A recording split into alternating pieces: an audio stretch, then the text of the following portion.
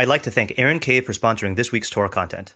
June is less than a month away, which means that I'll soon be transitioning into summer writing mode, with more Substack articles and fewer recorded shiurim. The bulk of these articles will remain free. However, if you would like to support my Torah and access additional spicy written content, consider becoming a paid subscriber by going to rabbischneeweiss.substack.com. Hello, I'm Rabbi Matt Schneeweiss, and this is the audio version of the one-page article I wrote and published on my blog, Kol Hasridim, on July 25th, 2022, entitled Abandonment by Hashem as a Catalyst for Teshuvah. The Torah states, B'tzar lecha u'matza'ucha kol hadvarim ha'ele ba'acharis hayamim v'shavta ad Adonai Elohecha v'shamata b'kolo. When you are in distress and all these things have befallen you, at the end of days you will return to Hashem your God and hearken to his voice. And that is in Devarim 4:30. Last summer, I wrote a one-page article entitled The Necessity of Metaphysical Trauma for National Teshuvah. I offered a theory which explained why this type of radical national teshuvah transformation can only come about after a radical national catastrophe.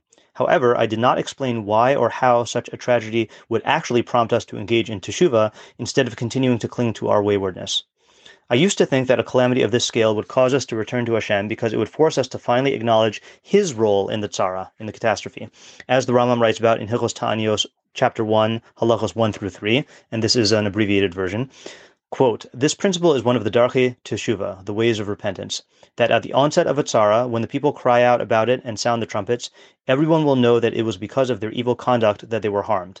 But if they do not cry out and do not sound the trumpets, but instead say, this is a natural event which befell us, and this tzara is a chance occurrence, behold, this is a derech achzarius, a way of cruelty or indifference, and will cause them to cling to their evil conduct, and this tzara and others will increase. End quote. I have a new theory inspired by my recent rereading of The Lincoln Highway by Amor Towles in 2021. One of my many favorite scenes, no spoilers, is when Ulysses explains to Billy what happens to a person when they are in truly dire straits.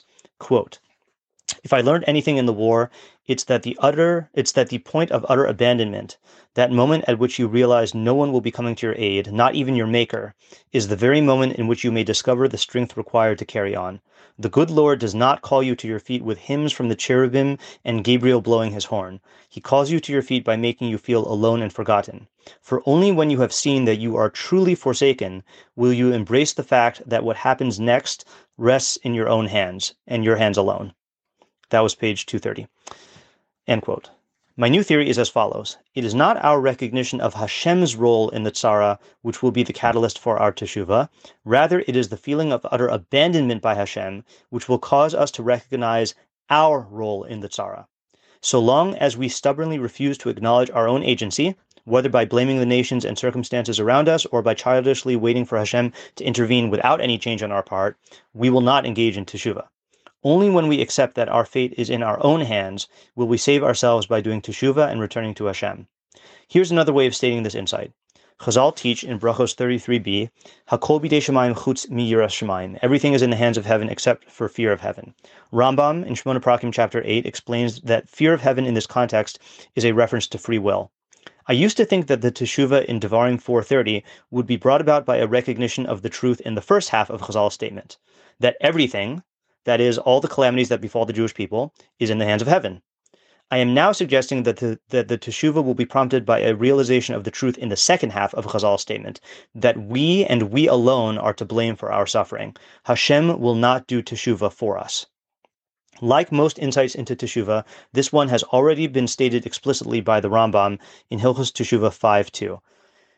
Quote, Yirmiyahu says, the evils and the good do not come from the mouth of the Most High. That's in Eika 3:38. In other words, the Creator does not decree upon man to be good or evil. Since this is the case, the sinner is the one who harmed himself. Therefore, it is proper to bewail and lament the harm he caused to his own soul. This is what is written afterwards, in Eika 3:39, about what may a living man complain, a man about his own sins.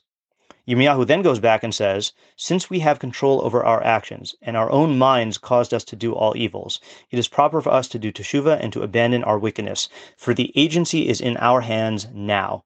This is what is written afterwards in Echa 3:40, let us examine our ways and investigate and return to Hashem. End quote. The good Lord calls us to our feet by making us feel alone and forgotten, so that we return to Him. If you've gained from what you've learned here today, please consider contributing to my Patreon at www.patreon.com/RabbiShneur Weiss. Alternatively, if you would like to make a direct contribution to the Rabbi Shneur Weiss Torah Content Fund, my Venmo is at Matt-Schneeweiss, and my Zelle/Chase QuickPay and PayPal are mattschneeweiss@gmail.com. Even a small contribution goes a long way to covering the cost of my podcast and will provide me with the financial freedom to produce even more Torah content for you.